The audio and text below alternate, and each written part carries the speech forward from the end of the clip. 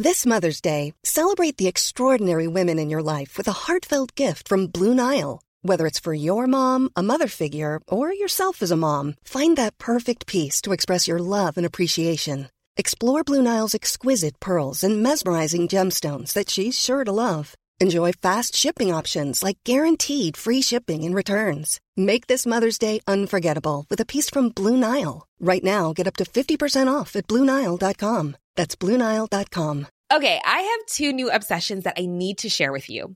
Impress No Glue Press-On Manis and Impress Press-On Falsies Lashes. Trust me, these are getting ready game changers. Both require no glue, so there is no damage to your natural nails and lashes, no mess, and no annoying dry times. Just one step and you're done. Boom. Instant glam. Visit impressbeauty.com/presson and use code PRESSON25 at checkout for 25% off Impress Manicure and Press-On Falsies.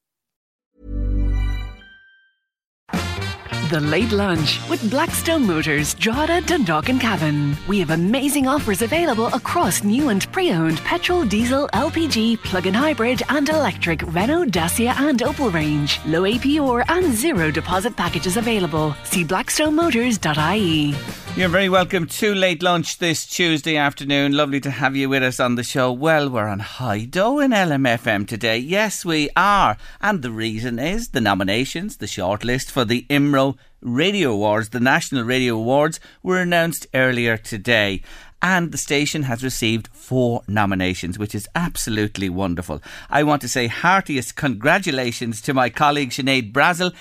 She's been nominated for Music and Entertainment Presenter of the Year. Well done, Sinead, and the very best of luck to you. Thrilled for you. And to Sarah McCann, a very good friend of ours on Late Lunch, documentary maker extraordinaire. Her documentary about Colette O'Hagan. Many of you know Colette O'Hagan out there. Legendary woman from Dundalk, has fostered many children in her lifetime. But her real claim to fame is the number of marathons she's run. She's run over 1,000 at this stage. And Sarah made a wonderful documentary about Colette, and it's been nominated in the documentary category, which is very difficult to get a nomination in. And yes, Late Lunch are up for 2 awards this year. Delighted to say to you, the first one is for, you remember back earlier in the year, 40 Days and Nights for Slav, my campaign for Slav Vavro. Yes, it's been nominated in the social and community section of the awards this year. And the other one is for Radio Moment, Saved by an Angel. You might remember, I think it was around October time last year, a young woman from Dundalk joined me on the show and told me her story, where she went to the bridge in Castle Bellingham and she was going to end her life. And this woman pulled her back and saved her life. But she didn't know who she was. She came on to Late Lunch on a Friday, and by Monday, the woman concerned had heard the podcast over the weekend, and we reunited them on Monday on the show. And what a moment that was. And it has been shortlisted, and I'm truly delighted. And I'm always delighted to be nominated. It's such an honour, a privilege and a thrill. It really is. And I thank the judges and IMRO for the nominations and wish everybody well, all the nominees today all over the country in every radio station who've had a nomination, the best of luck on awards night on the 1st of October. If you want to get in touch with us on the show today, 086 1800 658. WhatsApp or text me to the show, 1850 715 958 if you'd like to call in. And we have a cracking lineup for you this afternoon. But let's get straight to business with the man who is a regular on Late Lunch at this stage. He's head of the Department of Biology, Director of Human Health Research Institute at Maynooth University. Paul Moyna, hello again. Good afternoon, Jerry. Thank you for joining me on the show. Paul, I suppose this question is on my mind and many people's. Look, we want to get back to normal, Paul, of course we do, but how do you reconcile the reopening that's going to be announced this evening, all done it looks like by the middle of October, with the rising case numbers, hospitalisations and deaths, Paul? Yeah, I think if you look at the numbers are still very high. Thankfully, because of the vaccines and the vaccination rollout, the impact of those high case numbers are nowhere near as much as what there would have been, for example, last year, pre-vaccine times. And I think that's what is the difference here. And I think over time we will gradually move from using, confirmed cases as the key indicator in terms of determining what guidelines, what policy should be in place, the one where we begin to look at the burden of the virus with respect to on the health system. And that's, for example, hospitalisations, ICU admissions and deaths. And I think that's what we will begin to focus on now, Jerry, in terms of formulating what our policy should be. Certainly there's always going to be risks as we remove restrictions. There will be risks in terms of increasing the number of cases. And if the cases become very, very high, even though the percentage of people who may end up being very unwell from that may be low, if that number is very high, a small percentage of a very large number is still a very significant number. So we need to be, carry out, very really strong surveillance on that. I myself, and we've discussed this previously on the show, I think some of the lifting restrictions probably could have been done earlier on in the summer on a more phased basis, where the risk was less, in that during the summer these viruses and types of viruses, respiratory viruses, tend to transmit less well. Whereas what we seem to have done, we've taken this decision to back end all of the lifting of the restrictions towards the latter end of the year. But then we're moving into the autumn-winter period where, firstly, viruses tend to transmit better.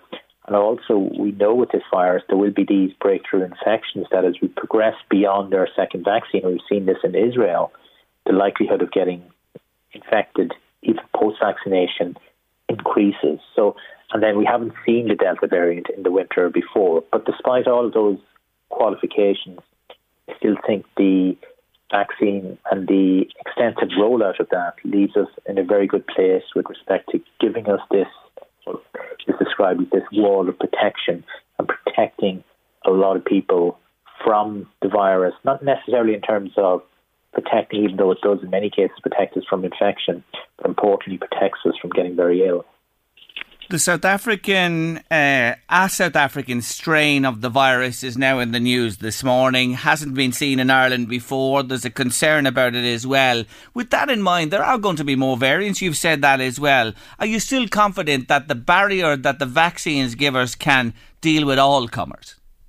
Yeah, I am, Jerry. I think it's very unlikely that you will see a variant that will totally evade the protection that's offered by the vaccine. I say that for a couple of different reasons. Firstly, in terms of what we know about, we shouldn't just ignore the science and the immunology, and I speak as an immunologist, in terms of the immunology, what we understand in terms of what happens, what the immune system does when it's exposed to a virus or a vaccine.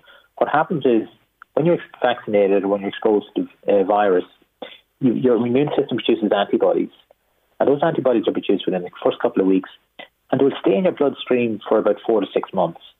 And then they tend to wane and they disappear. And they have to, because otherwise we'd end up in a situation where our blood is completely full of antibodies that have been generated because we've been exposed, because we're on a daily basis we're exposed to so many different viruses and bacteria. But so once we move beyond that time period, we're seeing this in Israel, people will become maybe prone to infection again. But importantly, when you're exposed to the virus, then you've got cells, memory cells, that will identify the virus and immediately start producing antibodies against the virus. And then we've also got these T cells that will kill any of our cells that are infected by the virus. It's that second line of immunity, that's the immunity that stops us from getting very sick. So that if you're infected post-vaccination, the virus may build up, you may get infected, it'll end up in the upper respiratory system. But before it gets a chance to move down into the lungs and to cause that damage that we describe as COVID, those memory cells, the antibodies and those T cells will go in and get rid of the virus before it does harm. And that's the protection. And the reason why I think it's unlikely that we will see variants that can totally escape that, the antibodies that we produce recognize maybe a handful of different regions of one of the proteins on the virus. So the variants can change those regions and maybe the antibodies don't work as well. But these T cells recognize hundreds of different regions. So it's going to be very difficult for a variant to change all of those different regions and leave us, powerless in terms of our immune system. So for that reason, I think you will see some variants may be able to evade to a certain extent, but I think it's going to be really difficult to evade. And even some of the studies, for example, the original SARS-CoV-1 that back in the early 2000s, some of those people that were subsequently exposed to SARS-CoV-2 now, they had still memory in their immune system from having been exposed to SARS-CoV-1, which is highly related to SARS-CoV-2. So that shows you, first of all, in terms of how robust, but how long this immunity can last for. So I would be hopeful, based on what we know about immunity and how immunity works, that it's unlikely, I think, that you're going to have a variant that totally escapes. And all of the vaccines so far protect us against all the variants, especially when we talk about serious illness and hospitalisation. That's really reassuring, Paul, to hear that. Now, as you and I talk today, there are many people in their cars listening to us, waiting for children to come out of school, primary schools in particular, around this time now. And the debate is raging about primary school children and the wearing of masks. What's your opinion? Yeah, I find it's a difficult one, Jerry. I'm sort of divided on it in terms of, I can see why some people would, support the use of masks in children from the point of view of wanting to protect it. I think it's important to ask the question, why would you want children, under the age of 12 in primary schools to wear masks? And certainly one of the reasons would be to directly protect the children and stop them from getting the virus. If there's anything positive from this pandemic, it's that children have been largely spared from the damaging effects of the virus. Yes, children can get the virus, they can transmit the virus, but thankfully in terms of that progressing to serious illness, it's very, very rare, especially in terms of, the deaths of children associated with COVID. Then you may say, okay, well, if they're relatively resistant, it will contribute to the spread of the virus. But again, if you look at the spread of the virus into the rest of the community, most of the people in that community have been vaccinated and so have, varying levels of protection. So I'm not completely convinced, Jerry, in terms of the need to wear masks. Also, in terms of the data, direct data to show how much protective effect that would give in a primary school setting, I don't think that data exists. And the reason why is that, for example, how compliant, if you look at a 6, 7-year-old child, how compliant would they be in terms of the use of those masks? Yeah. Certainly we know that face coverings do help, not as much as surgical masks, not as much as the FFP2s and higher grade masks. So, and then you also have to look on the other side of, from an early developmental point of view, not only in terms of an educational point of view, but also in terms of a social interaction point of view, the importance of this facial recognition, even in terms of emotions being conveyed. So I think there's lots of things there that we should really consider, that while our intentions may be good with respect to trying to protect the children from a risk that is very, very low, we don't know long term in terms of the consequences of things like, wearing masks for such young children. So my own personal view, Jerry, is that I'm not really convinced at the moment in terms of the need for masks. And the final point I would make is that if you look at children transmitting the virus and transmitting the virus onto others, especially in children under the age of 12, they do transmit, but less frequently than older children and adults. So for all those reasons, Jerry, as I say, I remain to be convinced that the need for masks to be used in primary schools. Interesting indeed, Paul. Always love to hear your views. Look, as I said to you before, you and I started talking way back and here we are still. And I suppose everybody listening today is weary at this stage. Weary but understanding, Paul, that if you get this and you're not vaccinated, you're in serious difficulty. And there have been millions of lives lost around the world and thousands upon thousands in this country as well. Beyond now, you were going to hear the Taoiseach speak this evening, and look, we nearly know already what he's going to say, the way it works. But is there a need to still, advise caution as regards, let's go back to the beginning. I was reading it here, non-incessant, wash your hands, keep your distance, wear the mask, be careful mixing indoors. Should that remain part of our psyche and in our actions as well going forward for the foreseeable? I think it probably will, in the sense that, it'll be very fresh in our minds in terms of what this virus can do and the risk that it poses. And I think certainly in the government, and I think what the Taoiseach is likely to say, that it will move more from a culture of one of being very prescriptive and in terms of restrictions to one that is more based around personal responsibility, and one which is where, and I've mentioned this before and I think it's probably been underestimated, the need to maybe sometimes to be the best judge in terms of evaluating our own risk. And I think moving forward, I think some of that will stay with us. I think some of the measures that are unlikely, especially in adults, that are unlikely to be associated with too much harm or too much risk, that they will probably remain for some time. And I think you'll see a mix. I think some people, and I think we've already seen this, like some people say, we're never going to go back to the old normal. I'd probably disagree a little bit on that. I think people adjust really, really quickly and go back to the old normal, because the old normal is the most natural way to be in terms of the social beings that we are. So I think if the immediate risk of the virus is removed by virtue of the protection that the vaccines give us, so that even if we're infected, you don't really see that translation. Yes, some people will end up very ill, some people will end up in hospital, and sadly some people will die. But if those numbers are relatively low, I think it doesn't take long for people to go back, to the old way of behaving. And I think that's probably just human nature. But I think more broadly then, Jerry, I think, we're talking today about Ireland and a very parochial local way. And I think we're in a really, really good place. But I think now the focus needs to shift and broaden out, because while we're in a good way, there are many countries around the world, especially low-income countries, where our access to vaccines is much, much lower. So we have at least, in terms of the number of vaccine doses that have been given, if you look at high-income countries, it's at least 1 per head of population. Ours is probably 1.2 at this stage. Whereas in some countries, it's 1%. Yeah. Now, that is really problematic for a number of reasons. First of all, in terms of the people in that country, and some of those countries haven't experienced the Delta variant yet, but there are highly vulnerable people there in terms of frontline healthcare workers, older people, underlying conditions. If they get the virus, they will die. And yet they don't have access to the vaccines. And yet you've had the high-income countries now talking about booster programs at a time when these low-income countries can't get access to the vaccines. And even though we've got an alliance, like, for example, the COVAX alliance that was set up to provide vaccines at an affordable and a timely way to poor countries.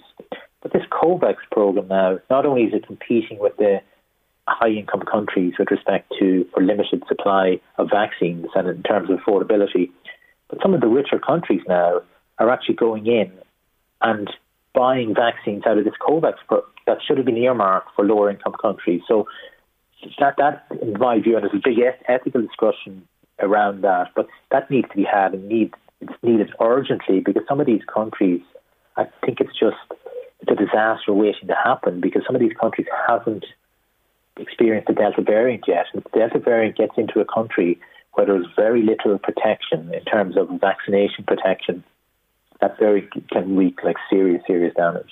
Indeed. One last quick one just from Ray, who's been on to us. If what Paul says is true, that we'll always have a memory protection, then why are people still ending up in ICU, especially some young fit people who are fully vaccinated, and why are there still deaths among vaccinated healthy people? Yeah, so that's a really good question. So some people, in terms of our immune system works, in terms of some of us get illnesses and the frequency of a certain illness, maybe a very low percentage, and some of that is just genetic in terms of our makeup. So some of our immune systems, it's quite a small numbers, maybe the immune response to the vaccine isn't very strong, it isn't very effective, and some people are immunocompromised, for example. So there are cases, thankfully very small numbers of cases. But if you look at other cohorts, for example, that memory component, so when the antibodies wane in the bloodstream, the memory cells that we have, they tend to wane a bit more as we get older. And that is the reason why, as we age, we tend to be more susceptible, and many deaths are due to infections of various types, because our immune system does wane, and those memory cells begin to wane as well. And it's also the reason why, as we age, we tend to be more susceptible to cancers as well. So in those cases, Jerry, I think you can absolutely justify, in terms of booster programs, for those people where immunity is waning. So when you get a booster, you can boost up these memory cells. Yes. As well as immediately boosting up the production of antibodies that will prevent you from getting infected. So whereas if you, Jerry, have a very strong, robust memory response, even if you're exposed to the virus, you're still protected from getting very sick. Whereas somebody who doesn't have those memory cells, it's probably better if they're actually not infected at all. So by giving the booster vaccine, they're protected because it boosts their antibodies that will stop the virus from infecting them in the first place. And again, we can do that in a very smart way, because we can look at people, we can take a blood sample, and we can measure the amount of antibodies they have and then make an informed decision in terms of whether they should be boosted or not. But again, that hasn't been discussed as of yet, but I think that's the way we need to move.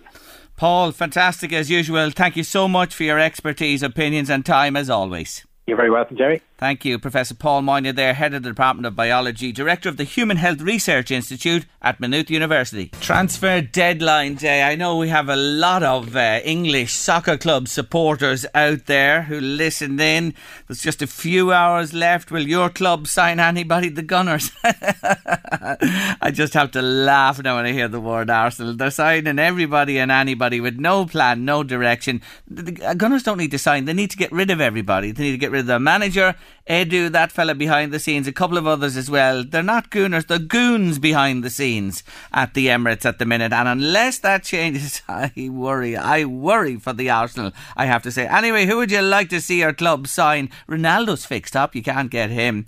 What about the guy in Germany that everybody wants to sign? Haaland, will he move today? Will Mbappe leave Paris Saint-Germain and go somewhere? Will there be a last minute deal when the bell rings that the time is up?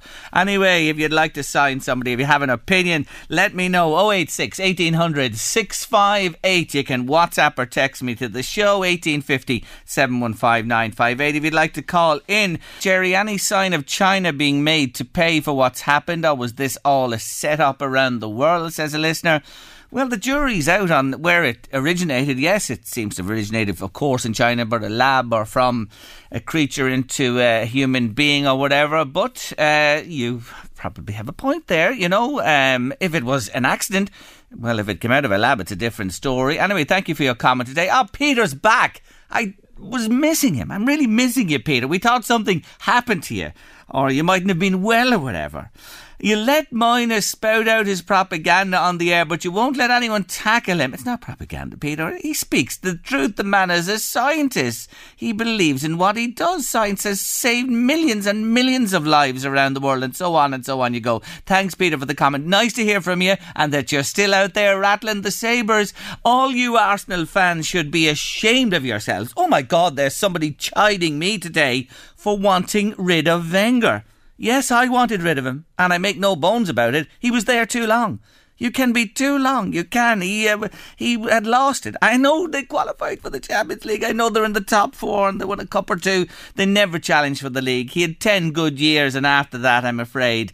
But look at Arsenal. The problem's behind the scenes completely. It's a mess. There are people there who haven't a clue by the looks of things. I read a great article in the Daily Mail today about it. It's terrific. It's on the nail with them. But anyway, sure, they're over there in London. They've loads of money and they're paid big bucks to sort things out, and let them at it. I won't be losing a night's sleep over it anyway, let me tell you. I follow them from a distance, as Nancy Griffith said in her song, and that's the way it is. Now we move on Late Lunch. I have mentioned it many times on the show, you know, how I love the outdoors. I was given the gift of loving it by my dad, I have to say, when I was a child, and I always loved the outdoors. I'm an outdoor kind of guy and always have been all my life. But sadly, with this new WWW, an online world, etc., you can sit in your arse all day and not move out of your chair and occupy this space. But you're losing out, and your children are losing out. And one woman in County Meath is determined to turn the tide, and she joins me on Late Lunch. Steph Green, hello. Hi, Jerry. It's great to talk to you. Great to talk to you too. Well, tell us why you did this. I suppose I encountered the issue in my own house. I always thought of myself as kind of outdoorsy, and when my 3 boys were young, we spent a lot of time outdoors, you know. And then, you know, they started school and I went back to work, and, you know, life gets busy. And all of a sudden, we're at the start of the pandemic, and I have a 10-year-old at home and a 6 and a 7-year-old. And the 10-year-old is point blank refusing to go out. It's like 25 degrees. I mean, remember the start of the pandemic, we had fabulous weather. Yep. And we had all sorts of stuff outside for him to play with. But he had just lost that vibe and that good feeling about going outdoors. He'd forgotten how to do it. And at the time, I was just so disappointed for him and in myself, going, how did I let this happen? And so it got me thinking about it. And I said, I questioned, is this maybe just where he is right now? He's becoming a teenager, is entering that world nearly. Or is it something I can change? So Nature Days came out of an experiment we did at home, myself and my husband, and we said, you know what, every single day after 5 o'clock, we're going to down tools and we're going to go out for a little walk. And I'm not talking now a big, hour around the block job here, Jerry. I was saying we were going to go literally about 100 yards up the road, explore a little it's actually a graveyard. It sounds morbid, but it's an open space for kids. And come back 20 minutes max. And my son, my eldest in particular, kicked and lashed and did everything to get out of it, through all sorts of spite and anger at us about it, because, he just wasn't into it. He didn't want to do it. And how could we force him to do this? But I had my mind made up. I said, you know what? No, we're going to do this. This is a small ask. We're going to do it. So the first day, my other sons kind of were convinced fairly quickly, and they went off with their daddy. And my eldest was kicking in, and there's no way he was going to do it. But eventually I said, look, we're going out anyway, and I locked the door behind us. And we made it about 100 yards, out the gate that day. We didn't make it for the walk with everybody else. But every day we stuck at it that week. And by the third day, he was outside the door himself on his bike waiting for us. And I would say the Friday morning, I came down in the morning to have breakfast. And the three boys were outside playing before they'd even put on clothes and had breakfast. They had just gone outside themselves. And it showed me something. And I think it was something that I knew myself, and I was hoping myself, but it showed me that it's actually not their age, and it's not where you live or what. It's just that, we have to kind of give them the connection to the outdoors. We have to bring them to nature, and that, like any muscle in the body, it can get weak and flabby, and we can very easily let it go to one side. But what I want to do with Nature Days is really show parents. Literally, I had a kicking and lashing, hell monster there in my hands. It was not an easy job now. I had to really, put my head down and say, I want to do this. And it took a week. And now I made such a difference to them, how they even got on together and the fun they had all after that and everything. So Nature Days was born out of this idea that, I reckon there's other parents in the same boat that I was in.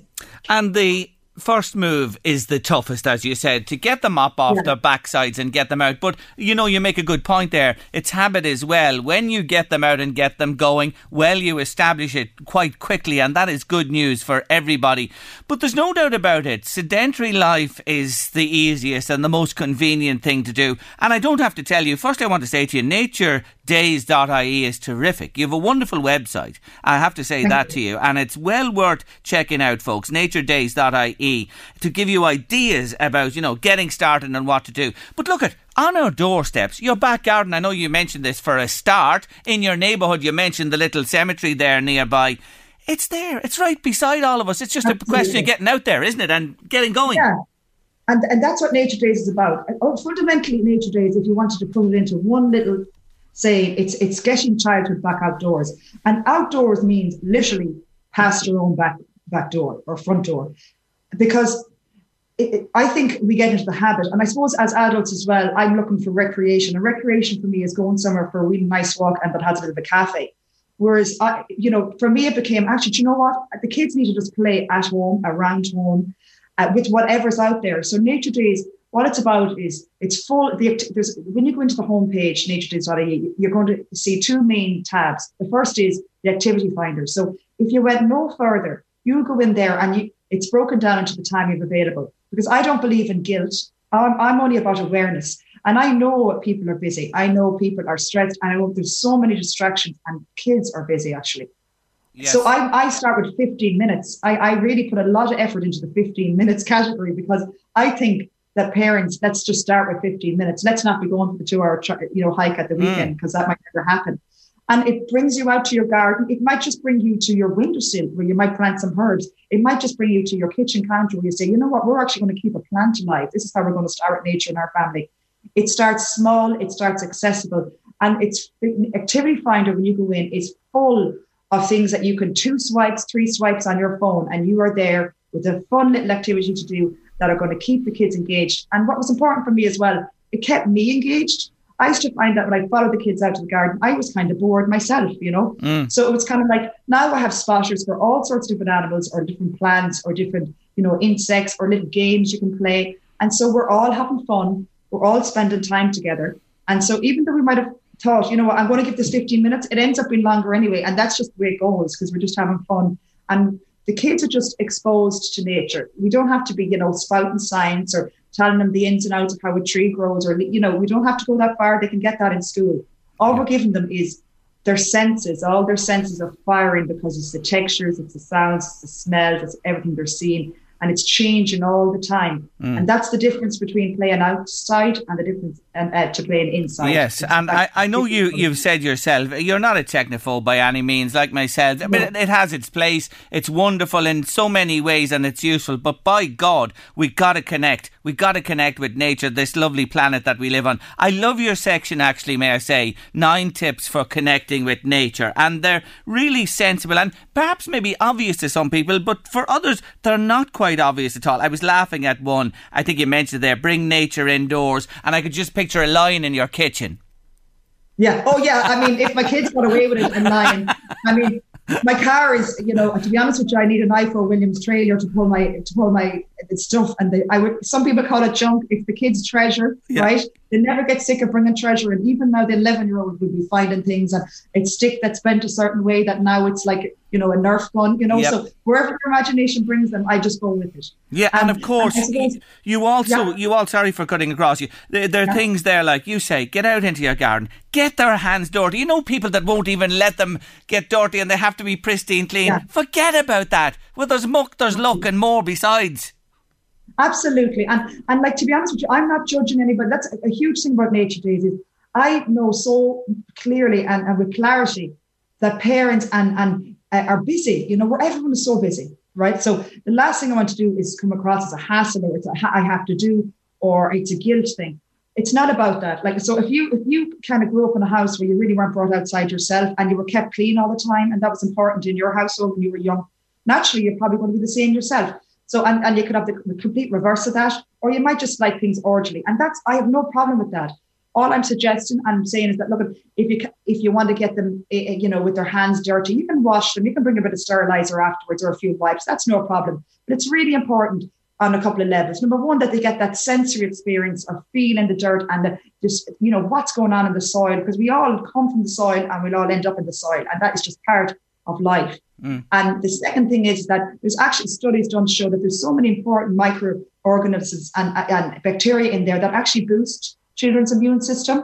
So rather than the cleanliness that has possibly been, if anything, the pandemic has shown us that the outdoors is so necessary. The sterile fake air that we have inside and keeping too clean actually doesn't boost our immune system at all. It can actually do the opposite. So from what I can see that, being outdoors is a natural, instinctive thing that kids will want to do, and we give them the opportunity, but it actually has health benefits, emotional benefits, the psychological benefits, and at school even, their concentration and clarity increases. Studies show that children who get to play in natural playgrounds during school, their performance at school is even better. So, there's so many benefits and to children in so many ways, and actually to ourselves when we actually go out with kids and start to enjoy it too. And we've certainly learned this last year and a half, heading on for a year and 9 months nearly at this stage, that outdoors is the safest place to be. And I know people will say, oh, look, it's nice when the weather is good and this, that and the other. But listen, the seasons are beautiful, and I don't have to tell you, get the clothing, put the wellies on, get out there no matter what the weather or season. Absolutely. And I suppose there's different people have different challenges. Some people might have their own personal barriers. Okay. Maybe it might be dirt, or maybe just, into the outdoors, right? So maybe you have a friend who's more into the outdoors, or a relative or somebody in your life, maybe a grandparent. So you kind of say, look, I'm not into this. I'm not into bringing them into that forest or down this nature trail or digging in the garden outside. You might have somebody who likes potting a few plants. So pull those people into it too. And then also I think that, look, you have to dress for success. So you put the kids in the old duds, really the old duds, so that if they are ending up covered in muck and dirt, you're not stressing about it because they haven't got their nice, clean Sunday dress on them. Absolutely put their Sunday dress on them, going to the event or the place you want to go, or visiting your friends and family. But when they're home, just let them in the old duds. The older the better. The more holes in them, the better, as far as I'm concerned. And for ourselves, it has to be the same, because all our kids want, fundamentally, what they want is our time. They want our attention. And the easiest and the best tip I can give any mother or father out there, or grandparent, or whoever wants to get the young people in your lives and the kids more connected with the outdoors and nature, is we get down and we get into it with them. We get dirty, we get hands on, and we show them. Because kids, if they see us kind of stepping back from boats and getting a bit, oh, what's that? Or that's a bit dirty, they'll just learn from that and do the same. So we go in and we lift over this rock and say, God, look what's underneath this rock. Yes. Oh my God, what's behind that log? What are all these cobwebs doing in this old tree, or in this old stone, or this old rock, this old wall. So by showing, they'll learn this is okay, this is safe, this is fun, and mum and dad or my aunties and uncles or granny or granddad are having fun doing it too. My teacher's having fun. This is okay for me to do. So we show the kids that it's okay to get their hands dirty. It's okay to explore. Yes. And it's in them anyway. Leading by example is what it is. So that's the message today. I really like you. I like what you do. I like the message you're sending, and I encourage listeners to check it out. naturedays.ie, a wonderful resource to point you in the right direction. Lovely to talk to you. I'm sure I'll speak to you again. Thanks, Steph, for joining me on the show. Thanks, Jerry. Thanks, Louise. Thanks, guys. Bye. Take care. Bye-bye. That's Steph Green there, and she has it sussed. I like nothing better than the duds. Forget about anything else. I'm dressed up a bit today for a reason, but I love the duds. It's my favourite way to be in life. Stay with us, because you do know, you will have heard in the news, I'm sure, that our Eve McChrystal and Katie George Dunleavy have won gold at the Paralympics. We're talking about it next. Thank you so much, Liam. I'd like to congratulate you and Sinead and all the crew on being nominated for the National Radio Awards.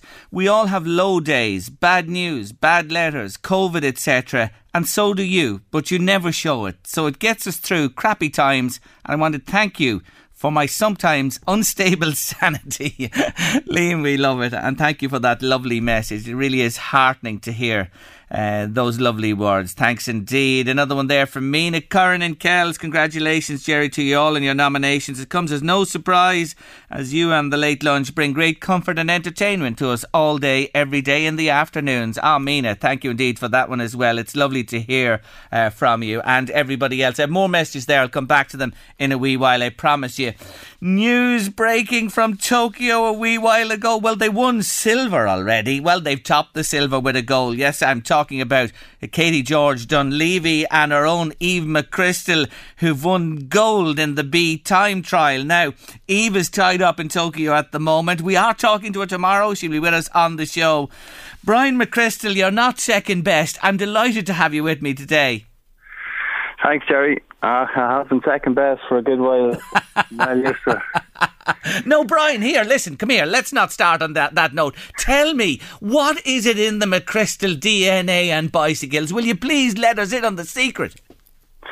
A bit of hard work and determination and some good luck genetics came our way, I think. Well, it did by the spadeful, you and herself as well. Well, what's the sense in the McChrystal household today with this gold? It must be fever pitch. Yeah, we're delighted. Look, the first race there, the pursuit last week, when they got the silver, was it this? Yeah, it was last week, and it was a bit of a shock because we weren't really expecting a medal there, but it came at no surprise. But the two races that they're looking towards will be the road in the time trial and the road race in a couple of days. But to get the silver on the track was brilliant, and now to get the gold, you know, it's pressure off even now. It's brilliant to get the gold because when they're training so long to kind of working towards a goal, you know, it's always gold medal that is in their head. And to get that now, I think will even ease the pressure for the road race, and anything can happen now. That's on the 3rd of September. And actually, I was talking to herself, Eve, before she went. And you're right. She said to me, the first two events aren't ours, Jerry. Really, to be honest with you. She said, watch us in the second two. And when the silver the other day, my word, what a bonus that was. And as you say, now they have the gold and the pressure's off going into the final event to come. She puts in an awful lot. You mentioned there a minute ago yourself. This takes, Brian, you know it well from your success as well, dedication in the extreme. Yeah, you need. It's very simple. You just need to show up every day and work hard and work smart, and that's what she's done, and that's what herself and Katie have done in this Olympic cycle, and it's 5 years since Rio. And they show up every day, they put in endless amount of work and endless amount of smart work. And you have to kind of give a lot of credit to an unsung hero in her coach and partner, Neil Delahaye. You know, he set the bar many years ago, and they bought into what he thought and believed that they could do. And, you know, they're backing up from Rio Olympics where they got gold there, and they found medals in Rio, and they've come again. And like, Eve's 43 now, and she's getting better every year. The stats don't lie, you know, and the only reason she's getting better is because she's working hard, you know, and she's trusting in her coach and the program, and they really have something special going on. And, you know, they can even continue to France in the next one. Go. Well, I'm talking to her tomorrow. I'm going to put that to her. I'll say, Brian has you penciled in for France already. Don't tell my mother that. Oh, wait. Now, there's a woman, your mam. And I know Eve has mentioned this to me on many times, on many occasions, that without her, this couldn't be. No, well, look, she is the backbone of it all. She's the glue. Eva's 2 young kids, Eva and Nessa, 13 and 11. And, you know, Mam does, you know, she does a shift and, you know, and it has been very hard with Eva away. But we knew that, and, you know, any help that we can do as well, we do as a family. We work hard together. But, yeah, my mom's been great. She deserves that gold medal as well as he. Behind every great woman is a great team. What's your mammy's name? Remind me. Frances. Oh, Frances. Listen, you better have that gold medal, Frances, round your neck and the tricolour flying. She will. Yeah, she will. She will. On no uncertain terms was Eve to come home without the gold medal, and that was said to her from my mum. The 2 girls you mentioned, they must be thrilled for Mammy to see her on television and being successful. Such an inspiration for them. Yeah, she is. They're super proud. I haven't spoke to the 2 girls myself yet, but we had an unfortunate incident. Nessa, the youngest, she broke her arm. She fell off a horse last week. So, but look, it's okay. I think it was her wrist she broke, so she's in plaster. So they didn't tell Mammy that before the pursuit final. They waited till after to tell her. But we Nessa, she's tough as old boots, so she just carries on regardless, you know. Oh, good on you, Nessa. Speedy recovery. And sure, look, it's all in a part and parcel of sports people again, you know, getting the knocks and bumps growing up. You know what I'm talking about yourself, Brian. And, you know, well done to her. And, you know, I know something like that when you would tell her the worry. No, you don't need any worry at all, Brian, when you're focused. No, you don't. Well, look, she's a mother too, so she naturally will worry.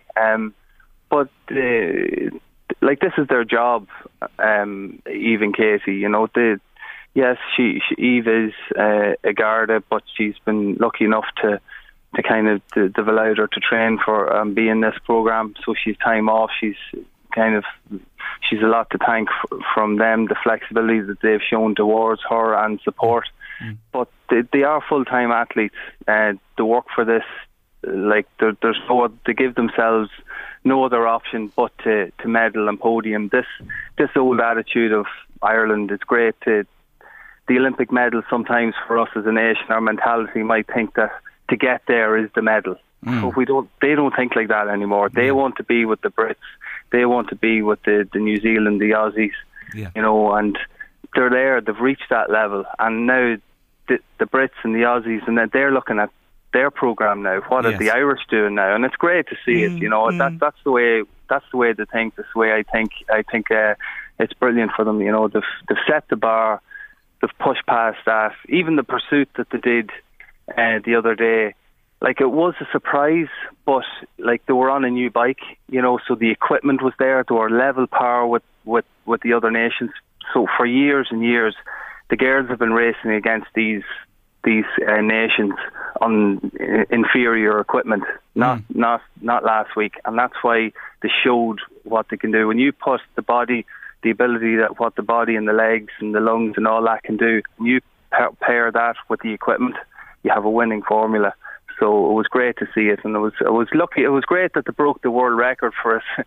For how many minutes they did. It's something that they can always say, but you know, it might even change their attitude to say, well, maybe we are a contender on the track from now on. You know, but we can go down the old talk about a velodrome needed in the country, but Yeah, that's probably for another day. That is for another day. We won't get started on that one because blood pressures will just rise all round. Let's celebrate today Katie George Dunleavy and Eve McChrystal winning gold in the B time trial in Tokyo at the Paralympics. Brian, well done to all the McChrystals and the support team, as you mentioned. Francis, the children, yourself, everybody. Couldn't happen to nicer people. And she is going to speak to us tomorrow on the show. But thank you so much for joining me today, Brian. Thank you. Bye. Take care of yourself. Bye. That's Brian McChrystal there. Eve McChrystal's brother speaking to us on Late Lunch. Paul's been on to me to say, Jerry, be careful what you wish for with Arsenal. I'm a long-suffering Nottingham Forest fan. Oh, I know another of those as well. To be honest with you, I'd take Wenger as manager any day, says Paul in Drogheda today. Wenger for Forest? Well, wish you luck. I was great, he was, and the success he achieved. But unfortunately, Arsenal stood still. Time passed him by, and money and investment in other clubs, etc., etc. And the nuance behind the scenes that David Dean had when he was there with Wenger is totally lost. It's quite obvious. Anyway, I'd love to see Arsenal sold by the Kroenkes to somebody who really will grab the bull by the horns. That would be the ultimate goal, I think, for many Gunners fans. Late Lunch LMFM Radio. Are you working at home this afternoon? Have you been working at home since the beginning of the pandemic? Struggling a little bit? Finding it a different world altogether? Well, you'll want to stay with us on Late Lunch because Fiona Buckley has all the answers next. Thank you, Sheila. Sheila Maloney, great friend of ours in Julianstown, sending us congratulations on the award nominations. Lovely to hear from you, Sheila, this afternoon. John's been on from Bohermeen to say, Jerry, there's hedge cutting going on already in the Bohermeen area. It shouldn't go on, John. 1st of September. I know it's tomorrow, but they're jumping the gun by 24 hours. Doesn't surprise me, to be honest with you. But 1st September to February is hedge cutting in Ireland season.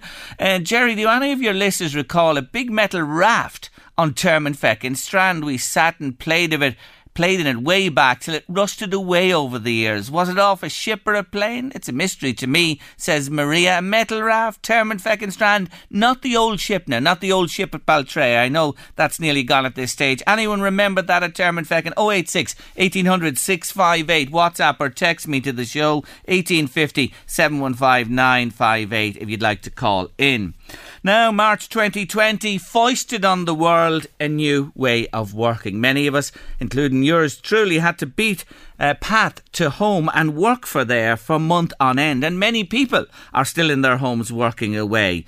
We hear today the government is to announce a return to the office from mid-September, but the thought is that there'll be a new way of working, a blended way, a mixture of in the office and at home. And with this in mind, I'm delighted to welcome to Late Lunch this afternoon work behaviourist, empowerment coach and leadership facilitator and winner of the Solo Dublin Business Award 2021, Fiona Buckley. Hello. Hello, Jerry. How are you? I'm really good. Thank you for joining me on the show today. I want to say this to you and put my cards on the table straight away. I mentioned there, I was one of these people who, for 6 months, in my office at home, sat there with this microphone in front of me and looking at a wall and being connected with all this wonderful technology back to here and out to Late Lunch land. And Fiona, I'm absolutely being honest with you, I struggled. Yeah. And you know what? Many people did, Jerry. And we've come into this kind of way of working now over the last 18 months where some people have kind of turned that corner and actually are loving working from home. And what I'm hearing from a lot of people is this anxiety nearly coming from them saying, now this kind of September thing is coming back. We've actually got to go back to the office. So what I'm seeing a lot of is very mixed feelings from very different people. And for example, introverts, right? So I do a lot of work with personalities, and introverts were delighted when they started working from home because they said we can work on the things we need to work on. We can block out all that white noise and all that extroverted banter that sometimes can annoy us. And then they were delighted. They're now really getting that kind of social anxiety coming back now where they have to go back in. And their productivity actually has soared through the roof that I've heard a lot of from companies as well. Extroverts, on the other hand, who which I am, chatty, bouncy, loves chatting with people, they really, really struggled. Yeah. And I actually had to go in and work with lots of teams of kind of creative professionals, like marketing people, that really struggled working from home because they really miss that connection, or, you know, sticking your head above the parapet, just want to bounce an idea off you, John, that kind of thing. And they really, really struggled. And I may say that I'm in that extrovert category as well. And, you know, it's funny when you talk to somebody who knows, it's something you don't think about. But I really missed people. I missed the company. I missed here in the studio. Most of my guests came in face to face. No longer. It's Zoom like you are today, and telephone, etc. But now, you know, Fiona, this is the thing. I now have this blended thing. I'm back in studio here. Thank God I am. I love it. There are not a lot of people in the LMFM building anymore. It's incredible to see it. But I work at home mornings, come in before the show, work the show, stay here a wee while afterwards, and back home again. And to be honest with you, I like this. I like it. Yeah. And that's the secret sauce, Jerry, is the half and half model, or the blended model. And a lot of organisations I'm speaking with now at the moment are saying Tuesday, Wednesday, Thursday, they'd like people back in the office on a staggered basis or some sort of basis. But that Monday and Friday, that people can actually stay at home. And that is absolutely great news for people who are working from home, because they like that Monday and Friday. And it's kind of universally known that Tuesday is one of the best productive days, no matter what you work at. That's because Monday we're getting back after the weekend. And Tuesday is a very productive time to have your staff meetings and things like that. So the secret sauce really is that blended way, because people don't want to be commuting 5 days a week. It doesn't make any sense for productivity or anything like that. But on the other hand, we crave human interaction. We want connection. And that gives us both ways that we can do that. So I think organizations have lots of decisions to make regarding how they're going to make it work. I'm just thinking that's why you're with me on Tuesdays, the most productive day of the week. That's why Fiona Buckley's here. On a good day. But yeah. Fiona, here's the thing. What do you say to people listening today who are, you know, introverts and perhaps really concerned about, you know, going back and, you know, reintegrating into the office? How do you, you know, prepare yourself for that?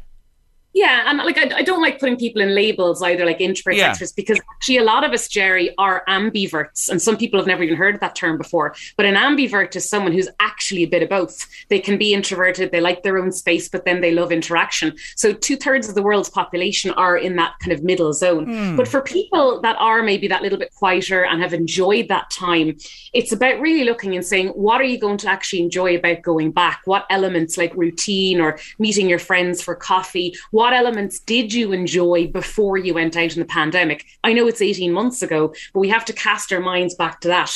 No matter what your personality type is, we all crave human interaction. We want to collaborate with people and we want to meet people. So it's about like seeing what are the benefits for you as an individual, because we're all wired very differently. Introverts, extroverts, regardless, we need that connection and that interaction. And, you know, like motivation is a key part of this as well, Jerry, is, you know, as we go back into this autumn period where some of the kids are going back to school, we need to fire up that motivation again to see, okay, the summer period is over. All of our routine has been a bit out of whack. How do we motivate ourselves? And in order to be motivated, we need to have a sense of validation. And what that means is like we want to validate our day. So when you close down the laptop at 5 o'clock or 6 o'clock, whenever you finish, do you feel you've given yourself to that job that day? Do you feel validated? And in order to feel validated, we have to have interaction with people to do that. So that's an important part of what we need to do. And what I'm saying to a lot of people, regardless if you're in the office or at home, pick between 3 to 5 kind of professional things that you want to get done in a day. And that's whether you're in the office or outside the office at home. 3 to 5 tasks, things like finishing a report or something like that. But equally, pick 3 to 5 personal things that you want to do that day. So meet a friend for coffee, go for a walk, do some yoga, things like that. And that tip has helped people a lot, no matter what their work situation. So the rule of 3 to 5, both personally and professionally every day. What about on the management side? And I'll tell you one thing I felt a loss of as well as being an employee. That team ethic, of being part of a team. You know what I mean? You know, that feeling to be part of a group and working in unison. When you're out working on your own, I think you lose that. That's just from a personal point of view. But what from a management point of view? How do you work to ensure your teams don't feel like that and always feel part of the greater? Yeah. And because visibility is a big thing, Jerry. Yeah. That's what a lot of people have struggled with. And again, more kind of louder characters will never struggle at visibility. They'll always find a way, even on social media or something, to get their voice out. So one of the big leadership challenges has been to make sure everybody is included, no matter what, new joiners as well. So people who have just joined organizations during COVID. Can you imagine how hard that is? Starting an organization and your first day could be in your pajamas, sitting in front of your laptop. I mean, that's things we have to look out for a leader. The things that you need to be careful of is just putting that pulse on the team, because a team productivity and a team motivation is just as important as an individual being motivated. And I think, regular one-to-one check-ins, but proper one-to-one check-ins, not about the business or the latest things that are happening with customers, but actually how that person is getting on and checking in. There's a great exercise I encourage leaders to do in a team meeting, and you can actually do it just on your own as well. And it's called what we call day-to-day processing. So the end of your workday, when you look back at your day, ask yourself, what was good about today and why? And what was really hard about today or challenging, or what am I annoyed with after today and why?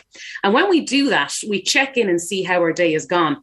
When you do this in a team setting, people give all sorts of information that they'd never give, because, in Ireland, Jerry, the common question is, well, how are you? How's it going? And the usual response is, I'm grand, or I'm just getting on with it. That's the real Irish response. So what we want to do is coax out that little bit more information. So if you ask them for the top and tail of their week or their day, what was the best part of your day and why? What was the worst and why? You get so much more information. And when you do that in a team setting, the team really bonds. And there's a lovely camaraderie developed, because people start going, oh yeah, me too. That happened to me this week, was brilliant. So you can do it as a team. You can do it as an individual. You can actually do it with people that you live with at home, because when you ask them what was the best part of your day and why, and the worst, you kind of get to see what's going on with your partner, your spouse, your mother, your father, whoever you live with.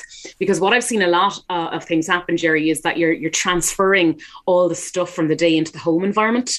And either we work in a blended way or we work in a complete work from home scenario. We have to be very mindful of that boundary and that separation. Thanks for that. And I'm just seeing messages that are coming into me here, some by text and on the WhatsApp. I'm watching it here, and I'm just going to paraphrase rather than reading them all, because I want to maximise my time with you. Here, I'll just paraphrase these. People are saying they're enjoying listening to what you have to say, but want to make the point that the changing ways, working from home, has been such a benefit, not commuting. And you know where we are here in the commuter counties of Meath and Louth, which had thousands heading into the city every day, and look at the benefits from that. And that's basically paraphrasing what people are saying. They want this to continue in a fashion, Fiona, even if it's blended. Absolutely. And I 100% agree with that, Jerry, because it has worked. There's productivity has soared. People are feeling so much better. They're able to kind of get on with their home lives, their responsibilities at home and with work. And it's working so well to do it that way. So I am a huge fan of this. And I think it's here and it's going to stay. I mean, some organizations aren't asking their people to go back at all, or maybe one day every 2 or 3 weeks. So what I would say to everybody listening is, focus on yourself. What do you need? And then put that forward with your employer. And that's for individuals. For leaders or managers that are listening, again, if your team has shown results, if productivity is still booming, there is no need to change it fundamentally unless there's a business reason to do so. But I think what we really have to do is have a happy medium that suits everybody, because this is definitely going to here to stay. And from what I'm speaking with recruiters and things like that, everybody who's applying for jobs right now, the first question they're asking is there flexible working arrangements? Is there some sort of hybrid or work from home model? Because this is definitely here to stay. And I think it's a good thing. And I was going to ask you the next question. There's no need now, because you mentioned visibility and you mentioned the up in productivity. There is an old style management where you got to see everybody for every hour of every day, and a lack of trust. Do some people need to learn the new ways on the management side? Absolutely. And that's what keeps me very busy, Jerry, is educating and training leaders in that space. Because if you have a leader who doesn't trust their team, that can sometimes be that leader or their manager's issue themselves. So not everyone is cut out to be a virtual leader. So we really have to see, where is the trust for that person? And there's two types of people in the world, those that trust or those that don't trust. There's no in between in relation to that. So trust and results and output are key. We have to move away from that old 9 to 5 kind of methodology, because some people genuinely aren't morning people. And when they're working from home, they can start sometimes that little bit later that suits them, but they get far much more done in the afternoon. So everything has to be based on output, not time. And that's the key thing that we have to look at. But there is managers and leaders that still need some more work in the space to make it work. May I say, Monday, Tuesday, Wednesday, Thursday or Friday, Fiona Buckley for me, any day of the week. Never mind, it's the most productive day, as she says herself, on Tuesday. I want more of you. I'll be back to you if that's okay. Absolutely. Thanks, Jerry. Take care. Thank you so much for joining me on the show today. You've been a real breath of fresh air. Thanks, Fiona. Good wishes to you. Bye-bye. Bye-bye. Bye-bye. That's Fiona Buckley there. What a brilliant woman she is. I'm not surprised she's been acknowledged for her work. Didn't she make some wonderful points there? I will be back to her. I will indeed. And you don't go anywhere. Stay with us on Late Lunch. It's a godsend, isn't it, for people that don't have to commute. I saw it myself in my own family, up at the crack of dawn, pulling children out of bed, dropping them off. You know, all that ease back. And I think it opened people's eyes as to how it could and should be. And the peace and harmony it brought to families. You just couldn't put a price on that. And we've got to work with this new way of working, as Fiona Buckley said there. And I have a number of messages along those lines, loving the new way. And of course there are children to be got to school and things to be done, but people can work around them, and there's ways of working around these things. I know people who are working later in the day, up earlier in the day to get at their work, and productivity, you heard it there from Fiona, is really, really good. And that is terrific to hear. It really, really is. The new way of working is here to stay. That is for sure.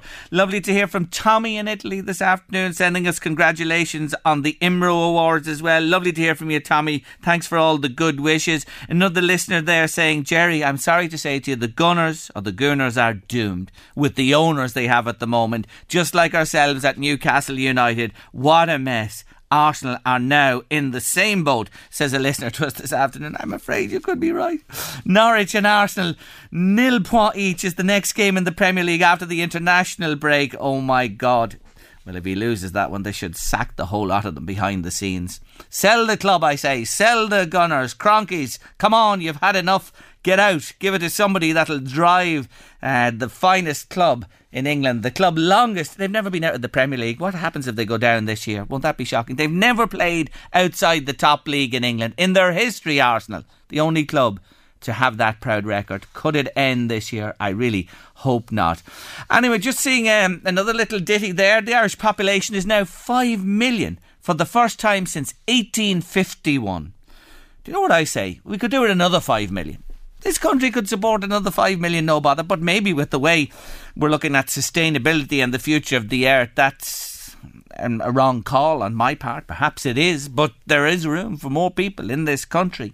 There certainly is, and double the population, well, I won't see it. Many listening today won't either, but perhaps in the future, what a country it would be with 10 million people here, and maybe more perhaps, depending on where that border lies sometime in the future. But we won't go down that road this afternoon on Late Lunch. Now, coming up on the show after 3 o'clock today, I'm going back to my Artist of the Week, Oasis. More about them and a cracking song. And we'll be joined on the show by Anya Duffy.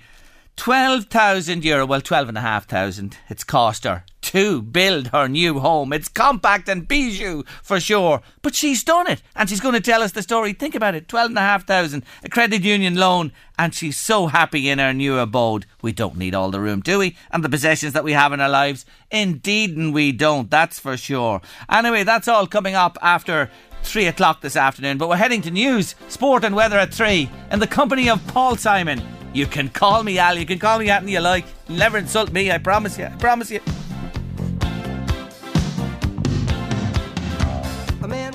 Yes, it's time for my Artists of the Week, and you do know if you're listening to me on Late Lunch, my Artists of the Week this week are Oasis.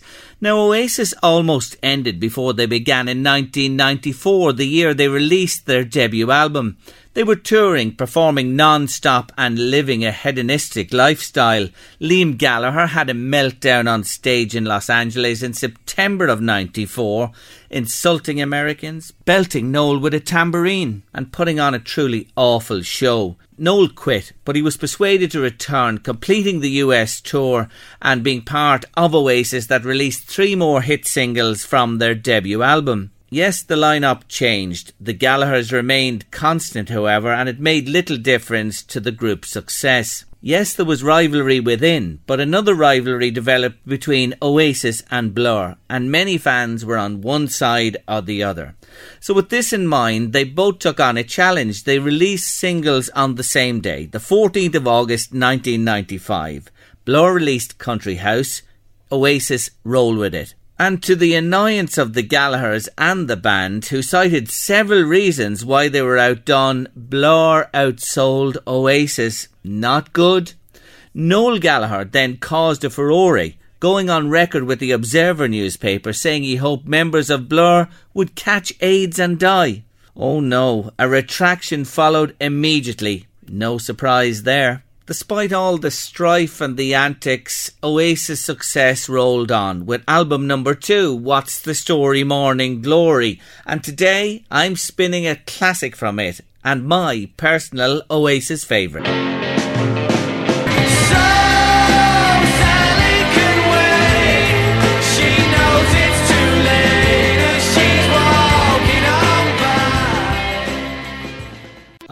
Still magical today, isn't it? And always will be. Don't Look Back in Anger, released on the 19th of February 1996, quadruple platinum and Oasis' second number 1 in the UK. And did you know this? It's one of the most popular singles of all time. More from and about Oasis at this time tomorrow, my Artists of the Week. Now folks, we do know the property market is really heating up, and to buy a place to live now is near on impossible. But when I tell you that my next guest went to our credit union, borrowed €12,000, folks, I'm saying €12,000, and now has the most compact and bijou little home of her own. Well, let's find out what the story is with Anya Duffy. Hello, Anya. Hi, how are you? Thanks for having me on. Not at all. When we saw this, we just had to have a chat with you. I'm not telling a word of a lie, am I? 12,000? Well, 12,500 all in. Well, look, tell us your story. First off, is this the first wee home you've ever owned of your own? Yeah, so this is my first one. And I've always been interested in doing things or converting a camper here and there because I'm a musician. I was always driving a van to get around. And then, of course, I was living in Kinsale for a while, Kinsale and Cork, and it's gorgeous. And the property was going up and up and up. And it was getting really difficult. And I was thinking, how am I going to figure this one out for myself? And I stayed in my friend's cabin for a little while, but, I needed to have something myself. So I had a notion when the lockdown came in, and as being a musician, I wanted to keep busy and I wasn't going to waste any time. So I saw a tree had fallen on my parents' garden. Now, they don't have much land. I'd have done it years ago if I thought they had loads of land. But they don't. They just have this little hill up, and I saw this little patch, and a tree fell down. I said, I'll measure that now, and I'll see if they would be okay with it. And thankfully they were. I got out my iPad and did some drawings. And the rest is history. Tell our listeners, Anya, what size is your humble abode? It's only 16 foot long and 10 foot wide and 11 foot high. And Anya, is that sufficient room for you to live happily? Well, I'm happy and I'm on the phone to you and I'm inside it.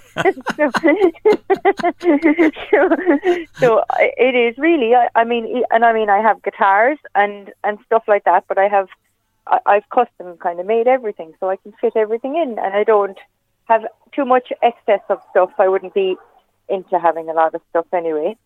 So it's good for me. I don't lose things very much.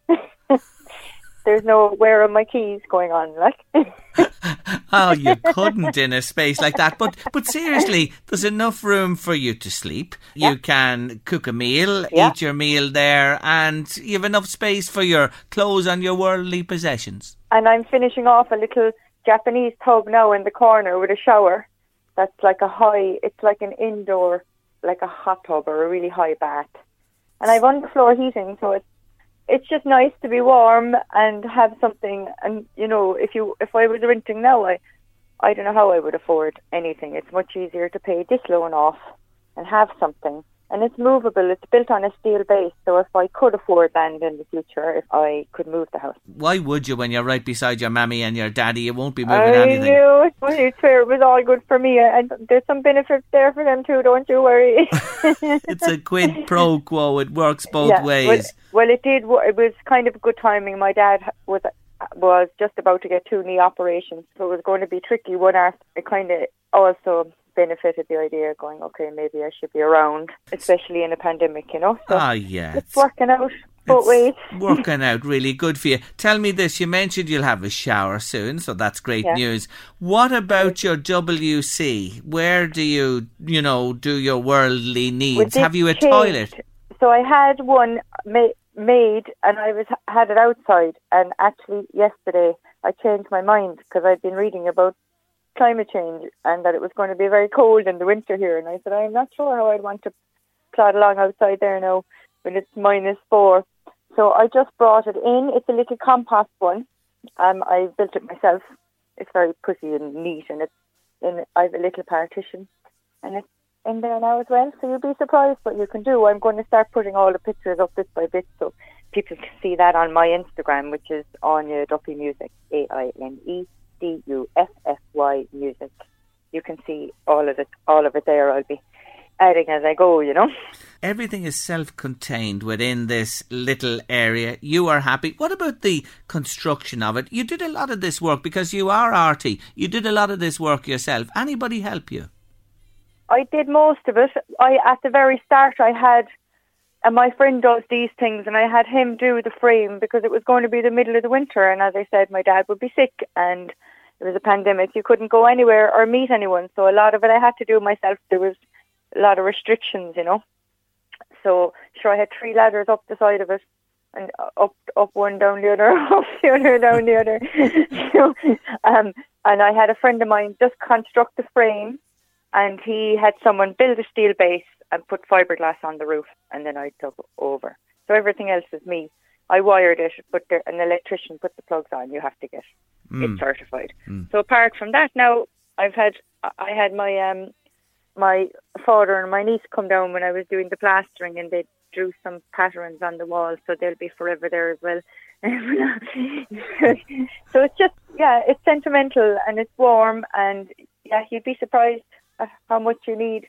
And at the moment, there's not much out there anyway, so having something is just special. And, the green roof and, I don't know, being warm in Ireland is a dream.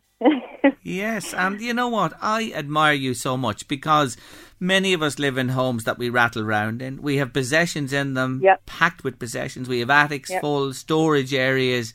But I think you have it sussed here. You have enough space to live comfortably, to be warm. And the other thing, you don't have the worries of a major financial burden on your shoulders. This was the main thing. I was thinking, how am I going to manage this? And I had become single just before the pandemic started, and I was saying, okay, and lots of the time the bank wants you to be married or with all these restrictions and with these certain goals about it, and I had just written a song and I couldn't release that, and I was saying I have to figure out life, and I didn't want to get dwell down on it, so I managed to do this, and other people could do this, and I suppose it's the mortgage thing. Not having that in your head it's hard going to even deal with that. I for years I've friends that since barely out of school they've been paying off massive mortgages, and I'd say they're still paying the same price now, Oh yeah, you have it sussed, young woman. You really do.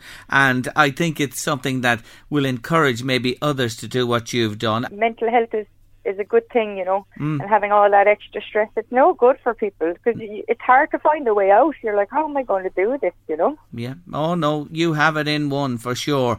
Anyway, check it out again. Tell us where they can see you and your lovely little home. Thanks very much. You can on my page, my Instagram or Facebook or online, they're all at Anya Duffy Music, AINEDUFFY Music, MUSIC.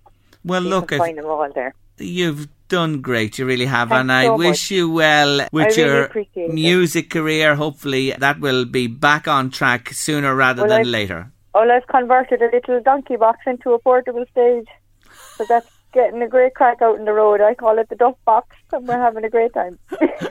My God, is there no end to this woman's talents? Look out for her. She's a travelling show now as well as everything else.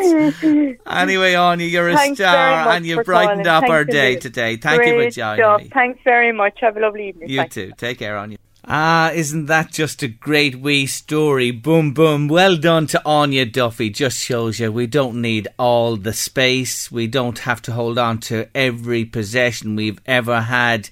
She has it sussed out for sure, and I wish her well with her lovely little home. Anyway, that's almost a lot on Late Lunch for another afternoon. Coming up on tomorrow's show, Bernard O'Byrne, former CEO of the FAI and more recently Basketball Ireland, is joining me. Michael Cullen's here as well. He's written a beautiful new book called A Leaf in the Wind about his dad's life and times in Castle Bellingham. Anyway, take care of yourselves this Tuesday evening. Eddie Caffrey's on his way with The Drive. Do come back and join us for midweek Late Lunch from 1:30 Wednesday. See you then. Bye. When you're ready to pop the question, the last thing you want to do is second-guess the ring. At BlueNile.com, you can design a one-of-a-kind ring with the ease and convenience of shopping online. Choose your diamond and setting. When you find the one, you'll get it delivered right to your door. Go to BlueNile.com and use promo code LISTEN to get $50 off your purchase of $500 or more. That's code LISTEN at BlueNile.com for $50 off your purchase. BlueNile.com, code LISTEN. Planning for your next trip? Elevate your travel style with Quince. Quince has all the jet-setting essentials you'll want for your next getaway, like European linen, premium luggage options, buttery soft Italian leather bags, and so much more. And is all priced at 50 to 80% less than similar brands. Plus, Quince only works with factories that use safe and ethical manufacturing practices. Pack your bags with high-quality essentials you'll be wearing for vacations to come with Quince. Go to quince.com/pack for free shipping and 365-day returns. A lot can happen in 3 years, like a chatbot may be your new best friend. But what won't change? Needing health insurance. United Healthcare Tri-Term Medical Plans, underwritten by Golden Rule Insurance Company, offer flexible, budget-friendly coverage that lasts nearly 3 years in some states. Learn more at uh1.com. Planning for your next trip? Elevate your travel style with Quince. Quince has all the jet-setting essentials you'll want for your next getaway, like European linen, premium luggage options, buttery soft Italian leather bags, and so much more. And is all priced at 50 to 80% less than similar brands. Plus, Quince only works with factories that use safe and ethical manufacturing practices. Pack your bags with high-quality essentials you'll be wearing for vacations to come with Quince. Go to quince.com/pack for free shipping and 365-day returns.